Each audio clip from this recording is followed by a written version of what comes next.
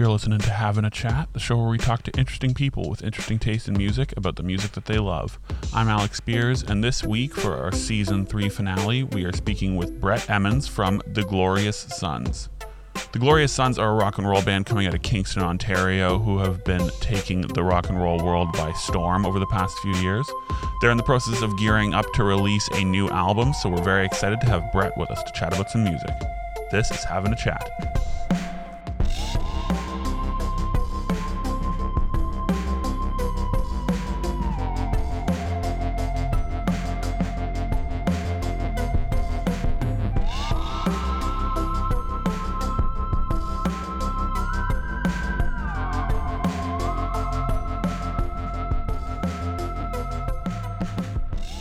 All right, Brett, thanks so much for joining us. Of course. Thanks for having me, man. Yeah, always a pleasure. So we're going to kick things off with a Glorious Sons song. We're going to talk about Kingdom in My Heart. But before we do that, I kind of wanted to ask you about your hometown a little bit. I've got a lot of love for Kingston. I used to play in a band that was based out of Kingston. So as a result of that, I've just got a great deal of respect for the music scene in that town. But what seems cool about you guys is that you've not really kind of left Kingston in your dust. You seem to have still a great deal of love for your hometown. And that's something that I've really come to admire about you guys. Why is it what is it about Kingston that sort of keeps you there rather than just kind of, moving on to Toronto and claiming yourselves as a Toronto band? Well, there's a number of reasons. Practically, one of the most important things is family. I moved to Hamilton for a year ago, and I came home during the pandemic and rented a place beside my parents' house just so I could see them for the first time in that long, because we'd been touring. And when the tour got canceled, I went straight to Hamilton, and there was kind of a little bit of a COVID kerfuffle and whatnot, and I kind of was quarantining, and I didn't have COVID, but I was quite worried about the whole pandemic, to say the least. So anyways, I came home, and at that point I didn't know if I was ever going to move back, but I came home, and I just, for whatever reason, I just felt like I didn't want to spend the next 15 years away from my family. I don't know how they're healthy and they're in good shape, but I don't know how long they're going to live, and I don't want to be away from my parents. So that would be the number one reason. So I started looking for a house and got a place about 30 minutes north. Number two, it's really all we ever have known. Right. I even when we started playing music, when we were playing in Toronto and filling Toronto clubs, there'd be 2 buses of people from Kingston that would drive up to see us, and they'd be all our buddies. And I think that our band started from a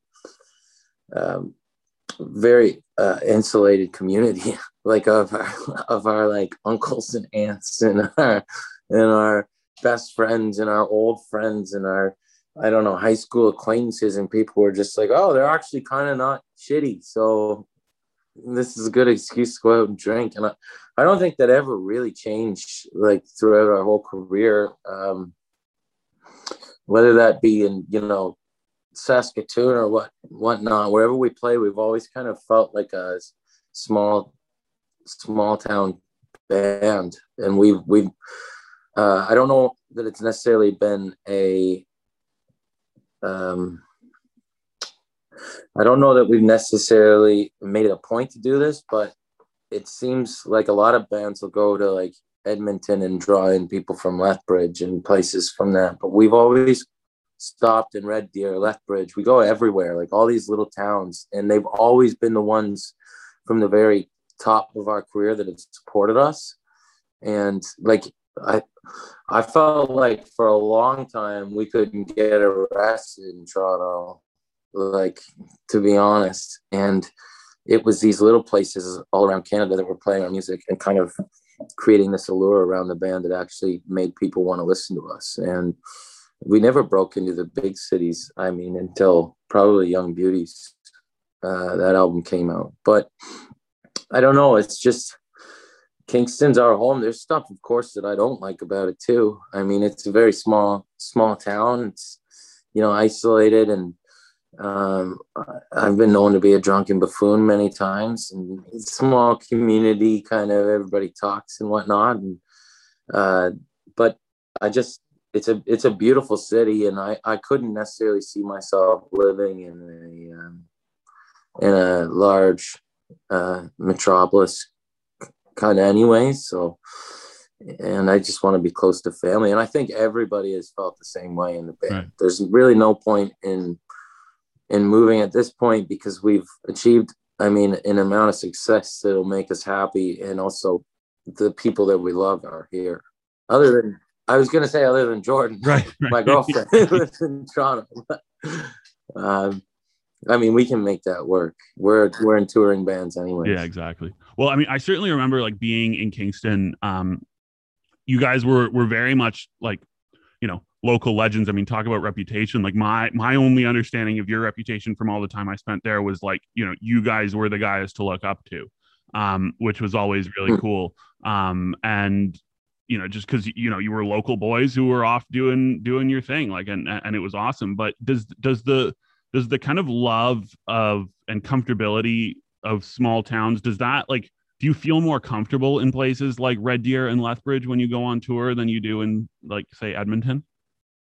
No, not really at all. For whatever reason, those were just the places that popped off first. So I have felt like a kind of a warm place in my heart. I remember like telling the VAT that I'm going to buy the bar when the owner's ready to sell it. And I mean, I'm not going to make good on that promise, but I was hammered.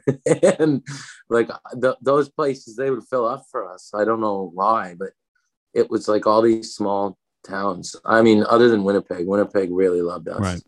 Right. But no, I don't feel any more comfortable in a small town. I mean, there's plenty of incredible cities to play across Canada. Winnipeg being one of them. Vancouver is always incredible. Yeah. It doesn't really matter anymore, but I do feel maybe a kinship or a slight connection, maybe more so to small town people. Yeah, fair enough. All right, so I want to get into a Glorious Sons tune called "Kingdom in My Heart." Seems like a bit of a love song. The piano part in it is what stood out to me the most. But that hook, "You can build a kingdom in my heart," is sort of seems deeply sentimental and rather pleasant. What's the song about? Well, that album probably had like the happiest songs of our band's career and like the least happy songs. I don't know what the hell I was going through, that like the state I was in during the recording of that, because it started out very like positive. For whatever reason, I mean, it's a 14-song album, and there's probably like 7 really happy songs and 7 kind of really downer songs on it, to be honest. But for that song, that was one of those ones that I just had felt like a need to make happy music in my life at that point, because Young Beauties, the album before, was kind of about our shortcomings and, trying to make up from it. There was a lot of I don't want to say whining, because I made sure not to make it sound like whining, but there was a lot of like introspective, like character flaws all over that album. And going into On Everything, Kingdom, Lean on Me, Love, I think like I had found some kinship in my life, in my relationships that I'd felt were positive for me for the first time in a long time. And Kingdom in My Heart, I mean, like all the songs, I tend to like write them about like 7 different things, and I'll reuse the line like 7 different times over a period of like 2 years until I land on the thing that I actually want to say. So Kingdom was kind of like, it was like a callback to that era of like, it was kind of talking about the same things that I was talking about on Young Beauties, but instead of putting a spin on it, like I need to get better, it was kind of, I am better, right, and you're one of the reasons why. Right.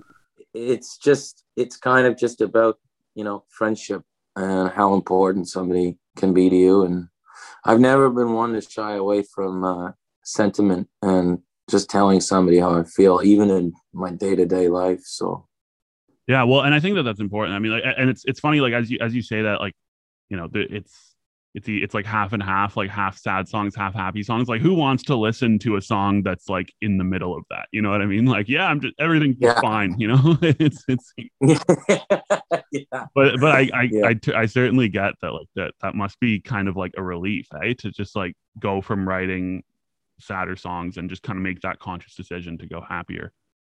Yeah, and I mean, you have to be in a certain state of mind to be able to do that as well. I think that's, maybe a just a reflection of how good a time that was in my life in that moment. Right.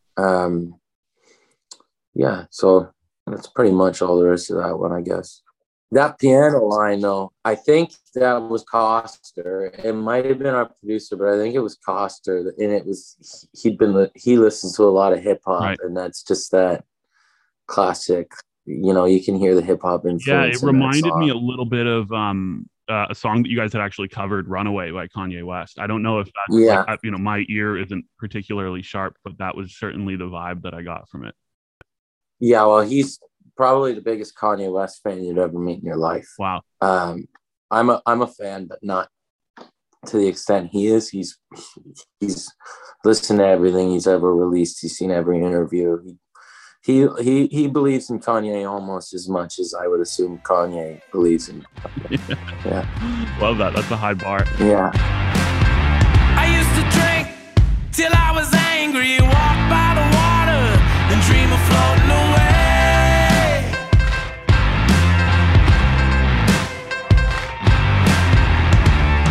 I only tell you these things so you can see the joy that knowing you brings. You can build your kingdom in my heart if you want. I don't have the keys, but you can knock down the door. You can build your kingdom in my heart if you want. Life will rip us to pieces and we'll just laugh it off. You can build your kingdom in my heart if you want. I don't have the keys, but you can knock down the door. You can build your kingdom in my heart if you want. Life will rip us to pieces and we'll just laugh it off. All right, so we're gonna talk about Maria Callas solos from Madame Butterfly. You got the record there. What do you like about this?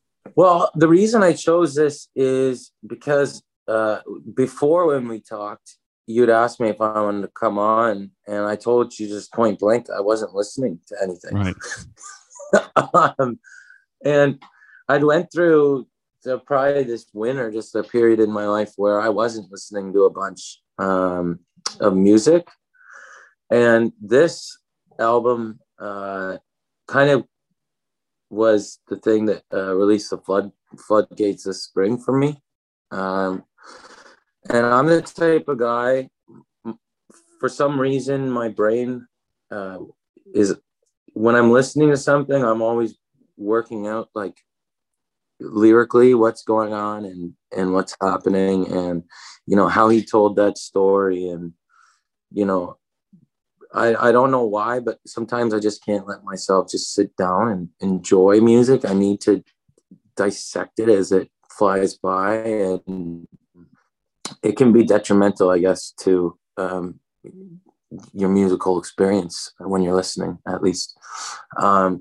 And Jordan had showed me this opera singer, and I just decided one day I'm going to get like 10 records by people that I don't really listen to, that I don't care about, and I'm just going to get them and I'm going to listen to them no matter what. And I started coming home after like jamming and whatnot and putting them on, and just, I don't want to say meditating, but just kind of taking a deep breath and just trying to shut off my brain to music for the first time. And this Maria Callas record, an opera record, which is not something anybody probably would ever think of me listening to, was the one that like just, it allowed me to appreciate just the beauty of sound. Because number one, she doesn't sing anything in English. Number two, I have no clue what the hell is going on. Number three, they're melodies I would never write. I would never, like, I can't take any personal attachment to anything that's going on, but it just affected me in a way that it was extremely therapeutic, and it actually unlocked something this spring for me, that it's allowed me to listen to music for entertainment for the first time in a very long time. Yeah, That's crazy, man. Like just that that your brain is just naturally so analytical that you like have to listen to music that's like in a language that you don't understand in order to turn that part of you off. Like that's so interesting. yeah.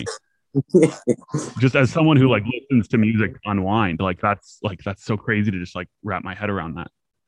I've never listened to music to unwind ever, like until this spring, probably. I mean, maybe I did when I was a kid, maybe in university. I can't really remember and understand that part of me, but I sure as hell wasn't doing a lot of it in my 20s so far. So it's been really good for me to do that. Yeah, word. Well, it almost reminds me of like, those memes where it's like it's talking about, English teachers, where it's like the shelf was red, and then like the English teacher's analysis of it being like the red represents this and that, and like this is a callback to this and that. It kind of reminds me of that a little bit, where it's just like something just can't kind of be what it exactly. And if you were to ask me, I would tell you that that's all bullshit. Like that, like sometimes an author just writes to write. Like I don't care about the analysis of most other people's thoughts, right, to be honest, when it comes to that stuff. But yeah, I think maybe it came from being in a band, and touring all the time and writing music myself so much and trying to improve. I think a lot of that came from me putting so much pressure on myself to improve and get better that I just stopped being able to listen to it for the right reasons. Yeah, totally.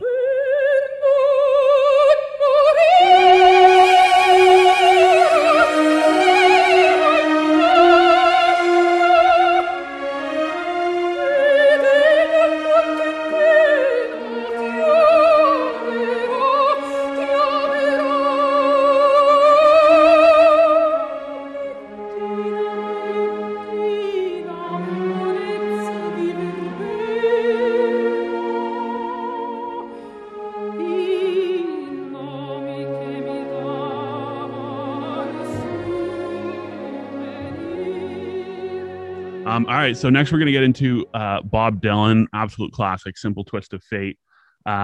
Something that, you said the past one was maybe not as expected. This one seems a bit more up your alley. What do you like about this tune? It's hard to say, like pretty much everything about it. I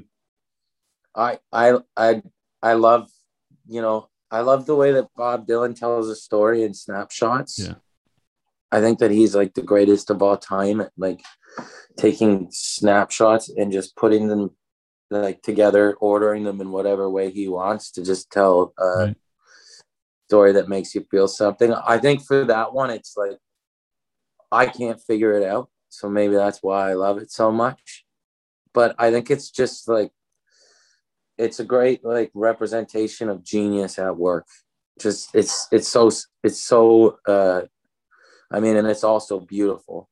And I think for anybody that doesn't think that Bob Dylan's a good singer, like that's a good song to kind of, show them his chops and whatnot. I mean, his voice isn't for everybody clearly, but just, it's hard to say, but just everything about that song. It's just one of my favorite songs of all time. And it's one of those things where you look at it and you just think to yourself, like, if I could just listen to this man talk, like just for a second, I would like, I probably wouldn't even like it, but it would, it's almost like I can't fathom how somebody can write a story so good and so beautiful. And I still don't even really know everything that it's about, but that's why it's so perfect. Yeah. It's nice just to kind of keep you guessing, eh?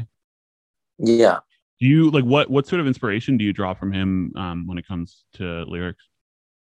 I think imagery wise, he probably taught me how important an image is, rather than, a lot of people, when they think of stories, they think of somebody like leading you along, like taking you by the hand and telling you like exactly what happened. But I think Bob Dylan was great just putting an image in your mind and letting you fill in the blanks. And some of my best songs, probably, in my opinion, I was able to do some of that, not to the extent that he was.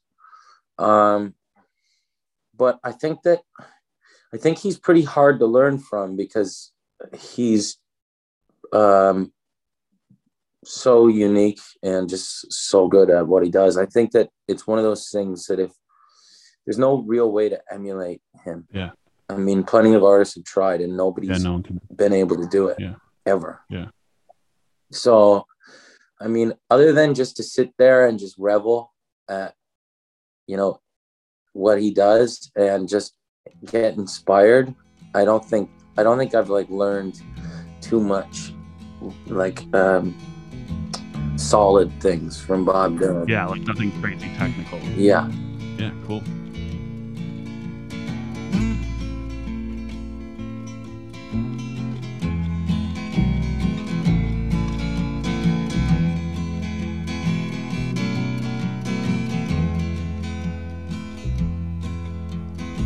They sat together in the park as the evening sky grew dark.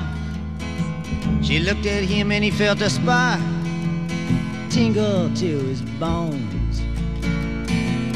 'Twas then he felt alone and wished that he'd gone straight and watched out for a simple twist of fate. All right, so we're gonna talk about Townes Van Zandt, Poncho, and Lefty. What do you like about this tune? Have you ever heard it, by the way? No, I've not. You're not probably like a country guy. Well, are you? It's funny, you know, because of this show, people keep picking country songs on this show. And because of that, I've gotten more and more into it. Like we had Starcrawler on the show, and like Arrow picked this like new, like really overproduced Dolly Parton tune that I just love. Like, and you know, so it's like I've been getting there. Yeah.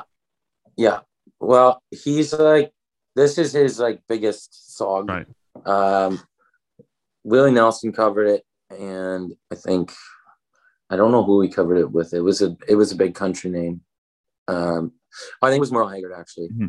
They covered it and made it like famous, but it's like his biggest one. And it's one of those story songs that you just kind of, you sit back and you can hear like just genius at work, just like Simple Twist of Fate. But for me, it was like, there's no extent to see the difference between him and Dylan, I guess, is there's not just images in this song. It's like he does kind of take you by the hand and lead you along.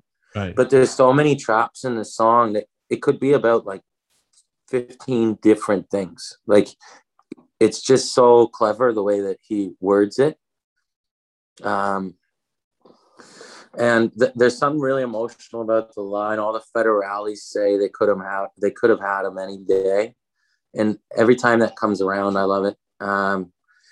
But it's just kind of masterful storytelling at work, like old kind of outlaw country, pretty to the point, on your nose storytelling, but with beautiful, you know, prose and lyrics and whatnot. And he's I don't know if you know much about Townes, but he was an incredibly talented man. And you know, what's his name? Steve Earle said he was better than Bob Dylan. Wow. I mean, I'm not gonna go ahead and say that, but he's got plenty of songs, and he's got that whole like allure of like I don't know what you would call it, but I don't want to say wasted talent. That's definitely not the right way to put it. Right. But like, you know, a man that could have done, I guess, a lot more than he did. Like he could have been like one of the greatest, most famous songwriters of all time. People would probably shoot me right now for saying this because he is very, very much loved. Right. I love that kind of outlaw country kind of stuff. Yeah. Well, and it's funny, like just that idea that you touched on of like how you can kind of, a story can be about like 15 different things. Like that is something that I've really come to appreciate about the genre. Like like songs that always come to mind for me are like Tom T. Hall, That's How I Got to Memphis. Clay Pigeons by Blaze Foley is another one that's been played on the show before. Like Blaze Foley is one of my favorite men of all time. Yeah. It's brilliant. I love Clay Pigeons. I'll send you. I'll get his permission, but because I don't know if he wants me to send it to you. But Wolfie, the drummer in Fadeaways, did this cover of Clay Pigeons, and it's fucking sick. Cool. So I'll send that over to you. Yeah.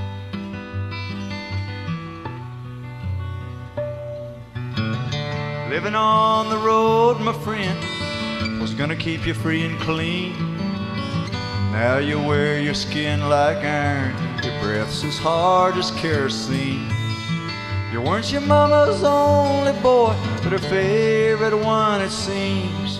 She began to cry when you said goodbye.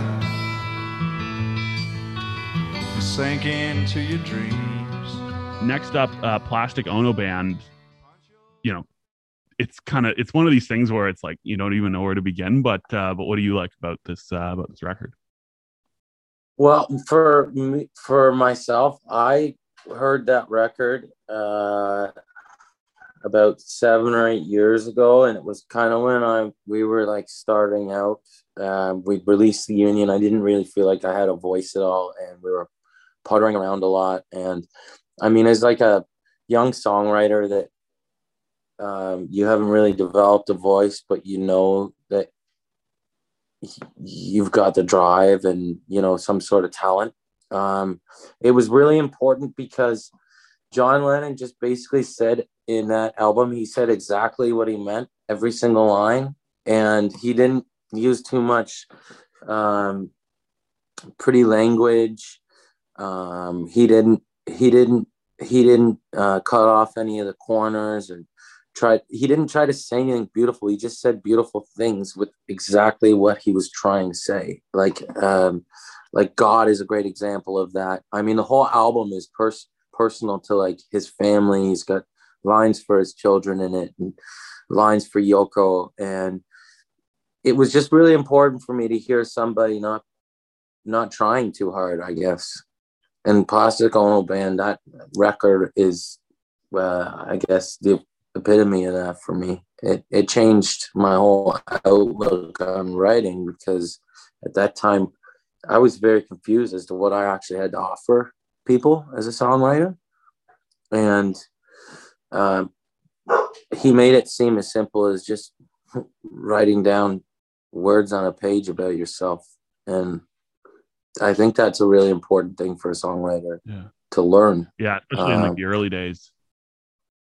Yeah, and just maybe even the later days too. Like, I think that everybody's trying to stand out and become great, but I don't think that there's anything that you can offer the world that's more unique than kind of, I mean, as corny as it sounds, your unique self on page. And I think that's kind of an important thing for people to realize. And that's what I learned from that album, at least. Yeah. Certainly. It's funny that you talk about just that time. That was the first time when I was introduced to you guys. I don't know if you remember this gig. It was part of Canadian Music Week. It was in like the Sheraton Hotel ballroom. It was like oh my God, you guys and Always, and then Billy Talent, and it was like some like weird fake award show. It was like one of the weirdest things I've ever been to. Yeah. I remember that night like very slightly. Me and Jay slept in a truck outside that fucking hotel. I don't think we had rooms or anything. We just went up. It was like an award show. Yeah. But it wasn't even like a real, it felt very much just like kind of the industry congratulating itself. It didn't feel like a real award show. Like no one was like, oh my God, I'm so honored. It was kind of just. There's plenty of those. Yeah. You can find that. I mean, not during COVID, but I'm probably sure there'll be plenty of those popping up next year. Yeah. We'll have to wait and see. As soon as you're born, they make you feel small by giving you no time instead of it all, till the pain is so big you feel nothing at all. A working class hero is something to be. A working class hero is something to be. Last up of the songs that you picked, we're going to talk about Springsteen, Nebraska. My understanding is that Springsteen is a bit of a hero of yours. What do you like? Yeah. What do you like about him? Well, I chose Nebraska because I think like nobody really I'm sure a lot of people do, but I hear a lot of people trying to emulate Springsteen nowadays, but they're going like the 80s route, which of course was a great era for Springsteen. I love it, but nobody understands the grittiness that man had. And Nebraska, that album is, I mean, it's so dark, it's not even funny. And that song, like just riding around and killing people with a little girl, it's fucking crazy. Yeah. It blows my mind. I chose that because I think that it just shows, I mean, the range of a man like that. The songs that he's, that he's famous for, I guess, I love them, of course, as well, because he's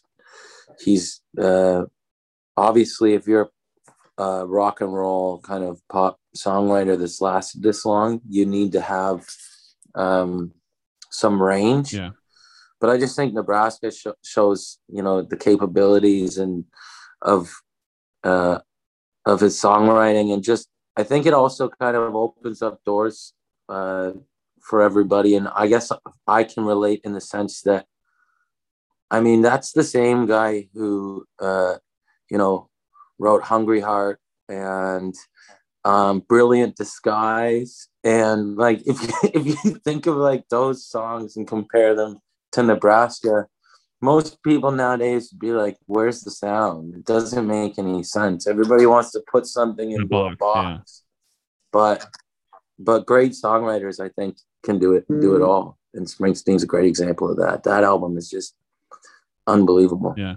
Wow. What a glowing review. It's funny, like, I'm certainly like I'm very much like a surface level Springsteen fan. So this is like a side of him that I have not gotten into. So I think you've sold it rather well.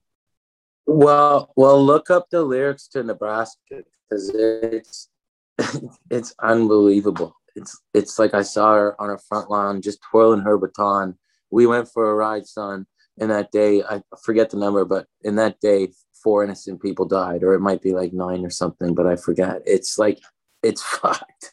Have you heard of Murder Ballads? No. This is something that, again, Arrow from Starcrawler brought up on the show, where it's like a whole subgenre of country where it's like literally just writing songs about like murdering people. It's like, it's so dark. Yeah. It's crazy. Yeah, I mean, I'm sure there's like tons all across like the genre, like yeah. But are there like specific artists who just specialize in murder ballads? Like, I'm trying to remember. I will email you the list of names. Yeah, because she played one on the show Arrow from Starcrawler, and I remember I got in trouble for it. So, but I will take a look back and let you know. Quite something.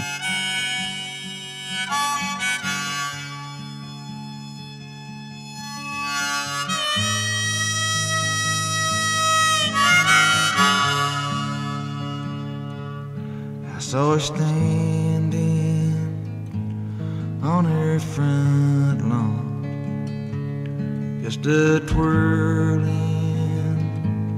her baton. Me and her went for a ride, and 10 innocent people died. Next up, we are going to wrap up the show with Panic Attack. Glorious Sons tune kicks off your most recent LP. This one, I'm actually, just given our earlier conversation about like, kind of happy and sad songs, this one seems a bit kind of more raw and pissed off. Yeah. Where do you see this one falling on that in that divide of sort of happy and sad? Well, I think it's a little more like ambiguous. I would call it more manic, Right. like than anything. But I was witnessing somebody having like a severe panic attack, and I had them like, I don't know, from first year university. I've dealt with them. I don't know, probably since I haven't had a really bad one in a year, maybe. But just watching it from the outside, I'd never like kind of seen it from the outside before. And a lot of the times I'd been alone, or I'd driven myself to the hospital, or like just to kind of calm myself down, and I could just see what I looked like kind of for the first time. And it just clicked something in my mind. I mean, and I'm not trying to like minimize somebody else's experiences, but I hear about a lot about panic attacks, and I'm sure they can come in like, you know, certain forms, but I'm talking about like severe attacks where like you can't stop shaking and you can't breathe and you think you're gonna die like that day. And it was so weird to not weird, but it was eye-opening to witness one outside of myself, and how it's a weird thing, because when you're having one, nobody can tell you different. That everything's gonna be okay, but you somewhere in the back of your mind, you know everything's gonna be okay, but you can't stop your mind from just going on this loop. It goes in those circles. Yeah. And I started writing it then, and then we got home, and I took the lyrics and sat down at the piano and started writing about it. And that's just kind of what came out. But it was kind of, at first it was kind of like a little jangly and meant to be like a little more like weird, and like I don't know how to explain it. It was supposed to be like fun almost, but in a way that, you know, the lyrics would kind of push up against the music and kind of make you feel disoriented and whatnot. And then, I mean, it was pretty clear when we got recording it that it was going to be a pretty straight ahead, like hard rocking song. Right. Which I didn't mind at all. Yeah. It's not a bad way to kick off the record, eh? Just kind of come out guns blazing, eh? Yeah. I wanna be normal, I wanna be sane. I wanna look at you and feel something other than pain. I need shelter, safe haven. I want a quiet place to go and wait out the rain. I want a woman, I want a job. I got an itch coming on to get in trouble again. I wanna wake up and feel love. Will you look me in the eyes, tell me I'm not dying?